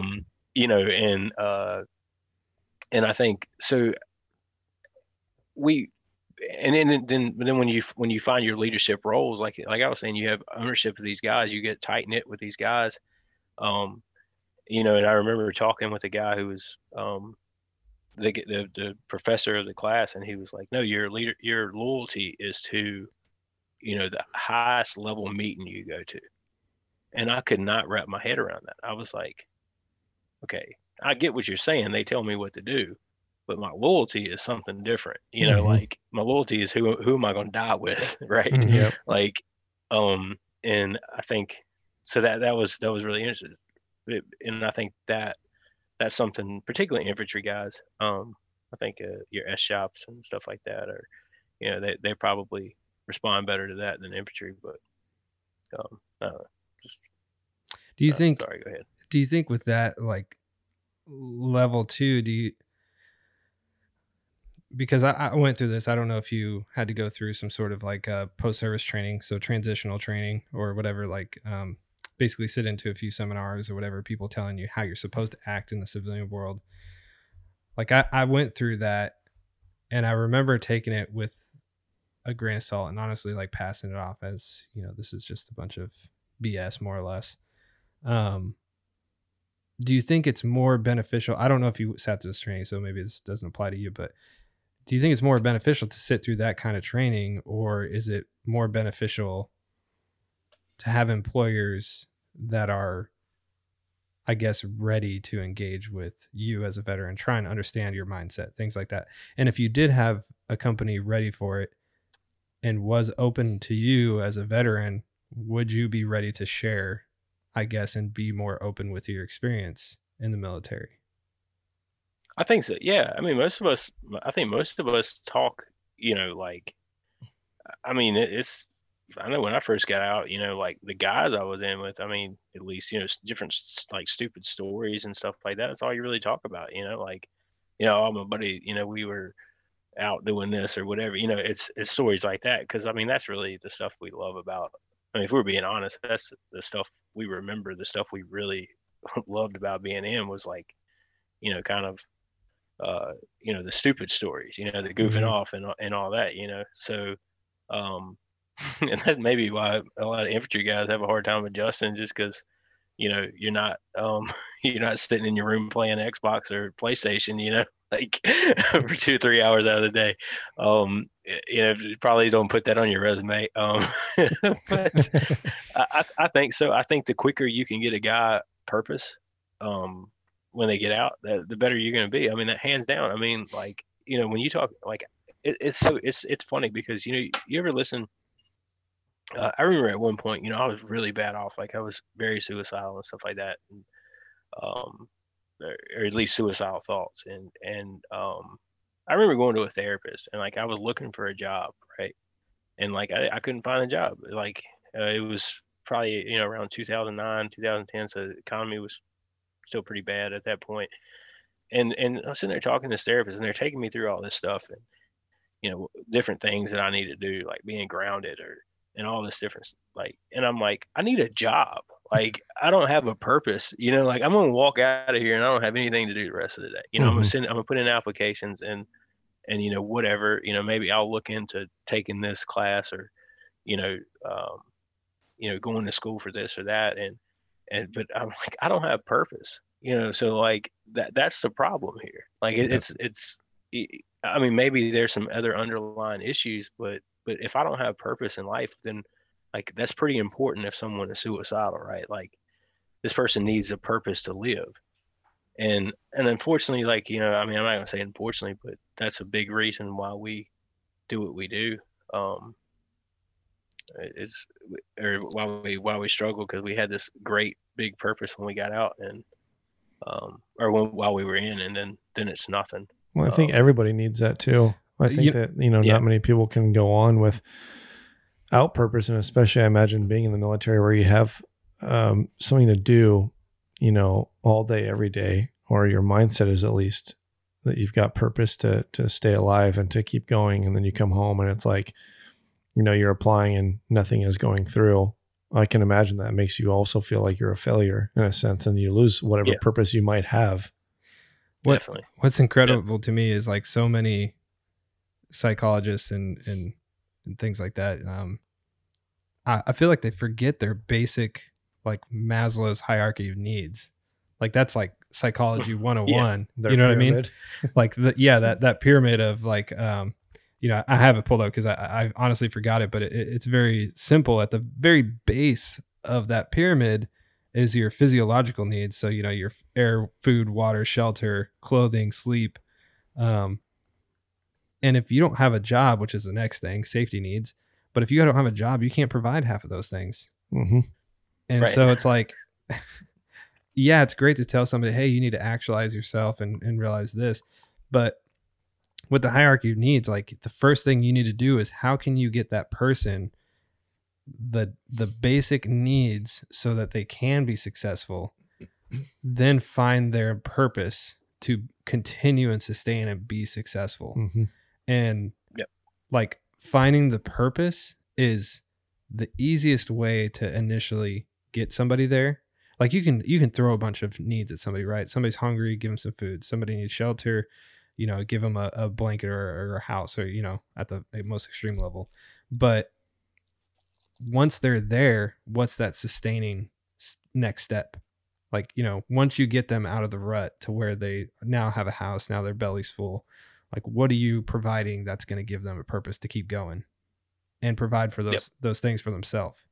Yeah. And that's where a lot of programs, I feel like, fall short. And it's, bring it back full circle to kind of what Fairways for Warriors does. Like, yes, they do provide things where it's like, it seems like a handout or a gift, but then there's the higher purpose of, connecting with veterans, doing the pay it forward. How can you help the next person who's struggling?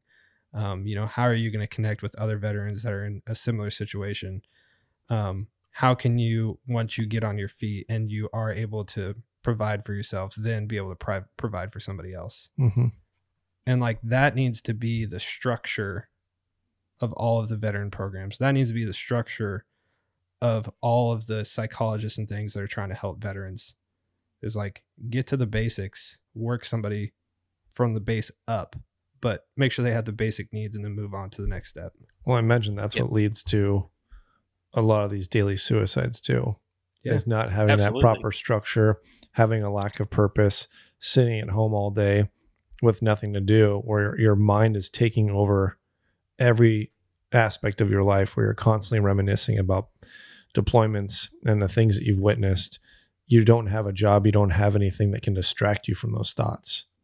And so Absolutely. It's almost like your mind is taking over your body, and it's destroying itself. And so it's like, if people aren't out there, trying to offer jobs, or even if that's on the extreme level of someone coming home, at least having like a purpose of like signing up to be part of a group to where you can be outside with other people and you can somehow start to get your bearings back slowly to what then you can be in a better headspace to then start applying for work. I mean, there's got to be a step-by-step that can help alleviate some of these, suicidal thoughts that these soldiers are having. Yeah. Yeah, definitely. I mean, that's to further, I mean, I guess we were talking about leadership. It was really interesting, and I didn't get into all this just because it's not applicable, but I mean, I had a way of making things harder on myself, and I think we all do, right? Mm-hmm. Like to a certain extent, especially once you throw alcohol in the mix, especially if you're an alcoholic, you don't have control over that. Like, things fall apart quick, Mm-hmm. like, and then you just like, well, I'll just drink more, and they'll seem more. So I mean, that's essentially what happened to me. Even while I was in, still I wrestled with alcoholism. I got a DUI right before I got out. Not before I got out, before we deployed. So I was first team leader, assistant squad leader. Things are actually going pretty well. As far as my career went, I mean, it seemed like I was going to be able to, I was going to end up re-enlisting, different things like that. Well, right before I picked up corporal, I got busted down to a PFC, so back down to E2. They took my team from me and all this right before we deployed. Crushed me. I was like, there's no coming back from this. I'm like, I can't, like, it took my team. I've been in for almost 3 years now. This sucks, Mm-hmm. like, what do I do? And you know what? The guy they put in charge of me, I said, you know what? You've been in for however long. I was like, you do what you got to do. I'll do what you tell me to do. I'll do anything I can to help you out. Anyway, did my punishment. We got ready to deploy. They gave me my team back. Ended up being first squad leader, assistant team leader, PFC now, E2. We deployed. Our squad leader got hurt. He got a concussion and was sent back to the rear. So I became the acting squad leader. In E2, I've got lance corporals, E3s. Even I think it ended up having an E4 in my squad. I had nothing. I had no rank to go off of. All I had was building respect and showing those guys that I'll do anything I can to get them home alive and to take care of them. Yeah. And up to the point, and this isn't, I'm not tooting my own horn or anything, but this is there's no award I could have got that's more important than this. My company the platoon commander came to me, and I went and asked him. I said, look, I'm a POC. Like, obviously they're probably going to want a sergeant or a corporal at least to, fill this role. So what's the future hold? And he's like, it's your job. It's your squad. And he said, I just was just in a meeting where the battalion commander was there and the company commander. And the battalion commander asked, he's like, you got a PFC squad leader. What's this all about? And he said, the company commander looked at him and he said, he's willing to die for his guys and his guys are willing to die for him. What else does he need? Mm-hmm. And, like, that's where I learned leadership, mm-hmm. right? Like, and that's where the corporate world is always going to miss the mark when it comes to leadership.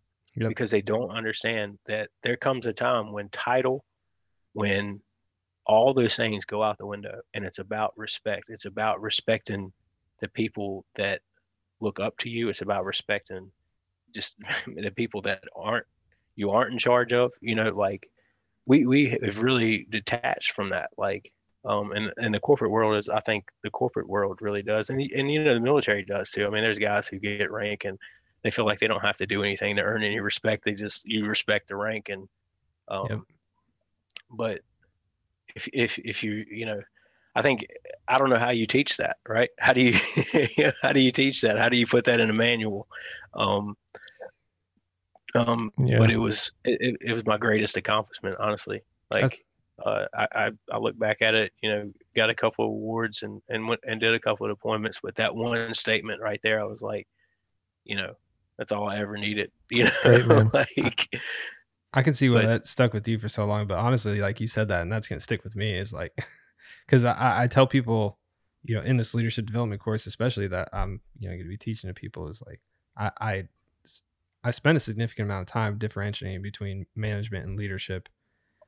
And if you don't mind, I'm going to steal exactly your example because like that's incredibly powerful for people to understand is like, you can be in a position and it's not because of rank or title, but just because everybody else has respect and understands that you are the most knowledgeable and you are the most able and capable person for that position. Like that is true leadership. Like that is right there why rank, title, the title of management in whatever case doesn't matter, is when the person is willing to die with you or die for you. Like that's incredible.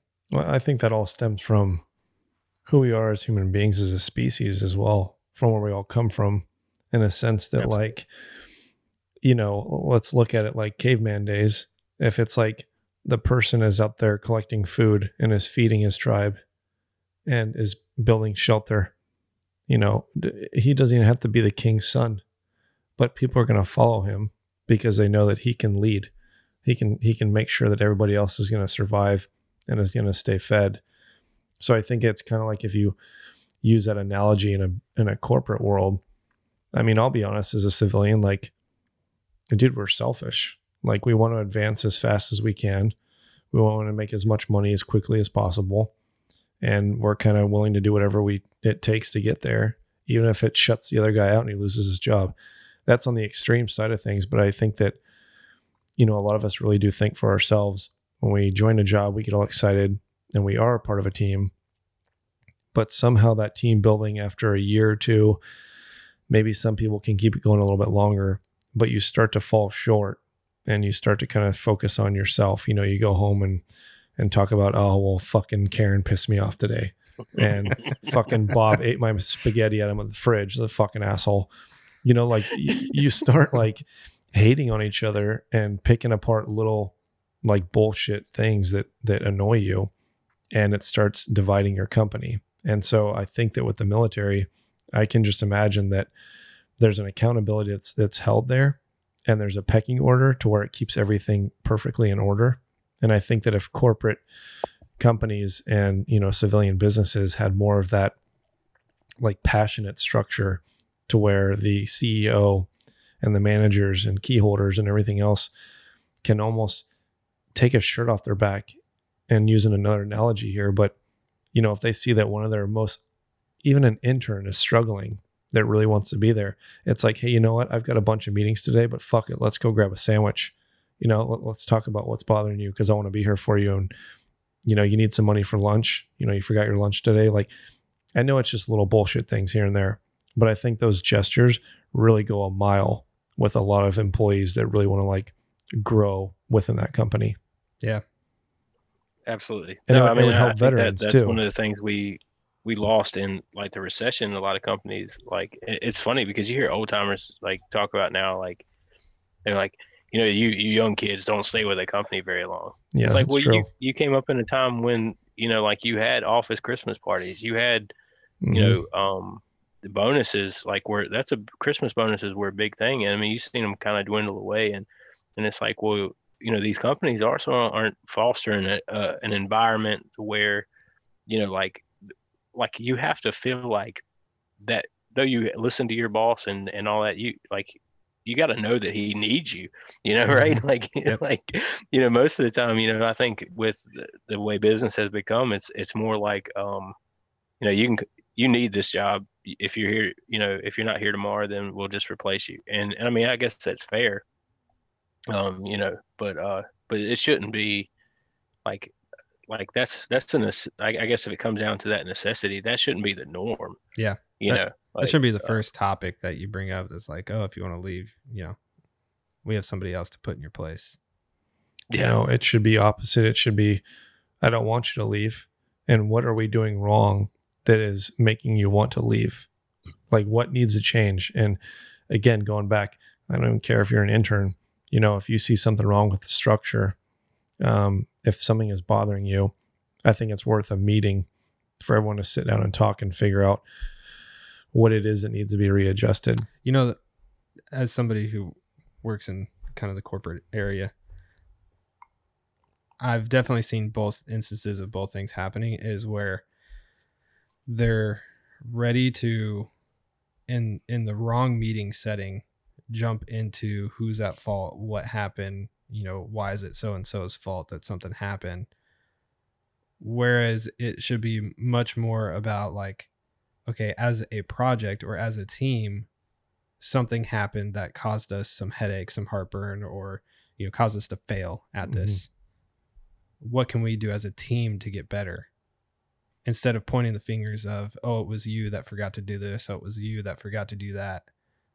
And that's something that definitely does not happen. I'm actually implementing that more and more with the project teams that I'm working on. Is I'm actually like ingraining a lot more of my military experience into the corporate world, where I'm like, look, guys, I like stopped in the middle of the meeting. I said, guys, we got to stop. I was like, let's talk about this at a different time. Let's set up a time where after this project is finished, that we can do an after action review. We can go through the whole thing of, you know, what should have happened, what actually happened, where were the mistakes, where were the successes.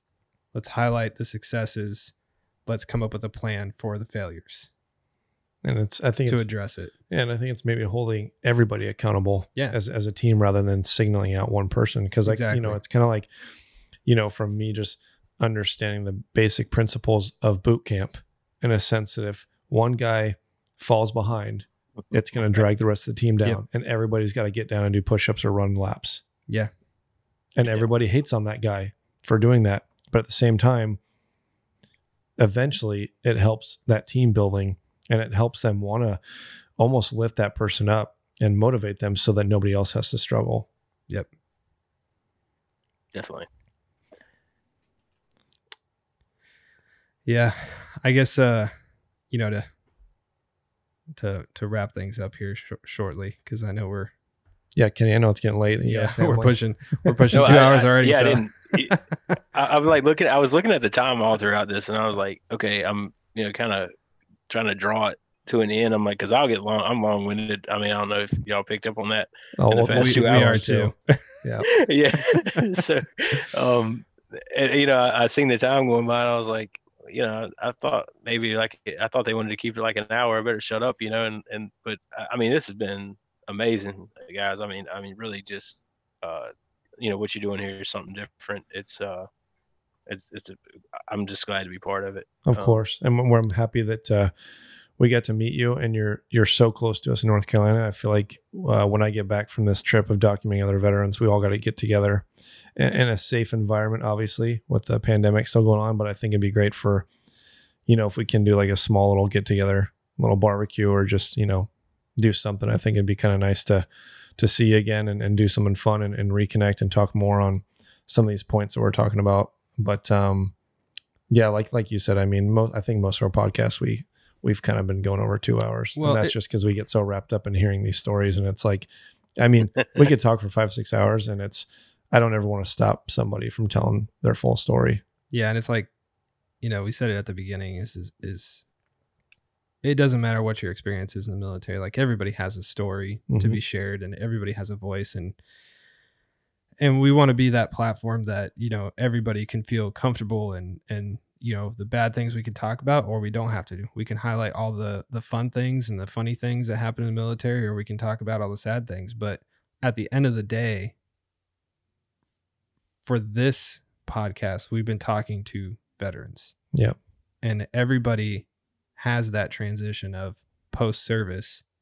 You know, how did they adapt? How did they overcome? How did they, you know, find a job? Was it a struggle? Where did they, you know, have hiccups along the way? And what we're finding more and more, people that we talk to, is we all have the exact same experience. Some to more so the extremes than others, but we all struggled with, you know, how do we re-engage with society and, take on a job or go to school or, be with family, wholeheartedly and spiritually, mind and physical location. But, how do we get back to society and what can we do to make it easier for other veterans to understand that? And hopefully it'll make it easier for them to realize their own, I guess, faults and failures from our experiences. Yeah, totally.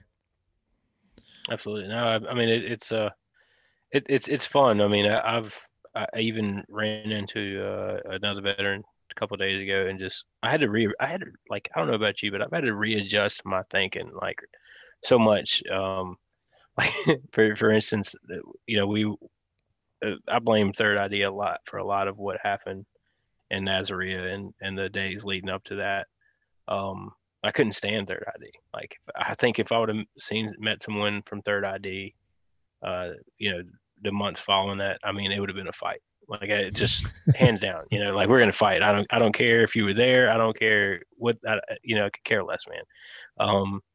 And so a couple of years, took a couple of years to get out of that. And now, I mean, we pick with Army guys, but honestly, I met some of them that I like better than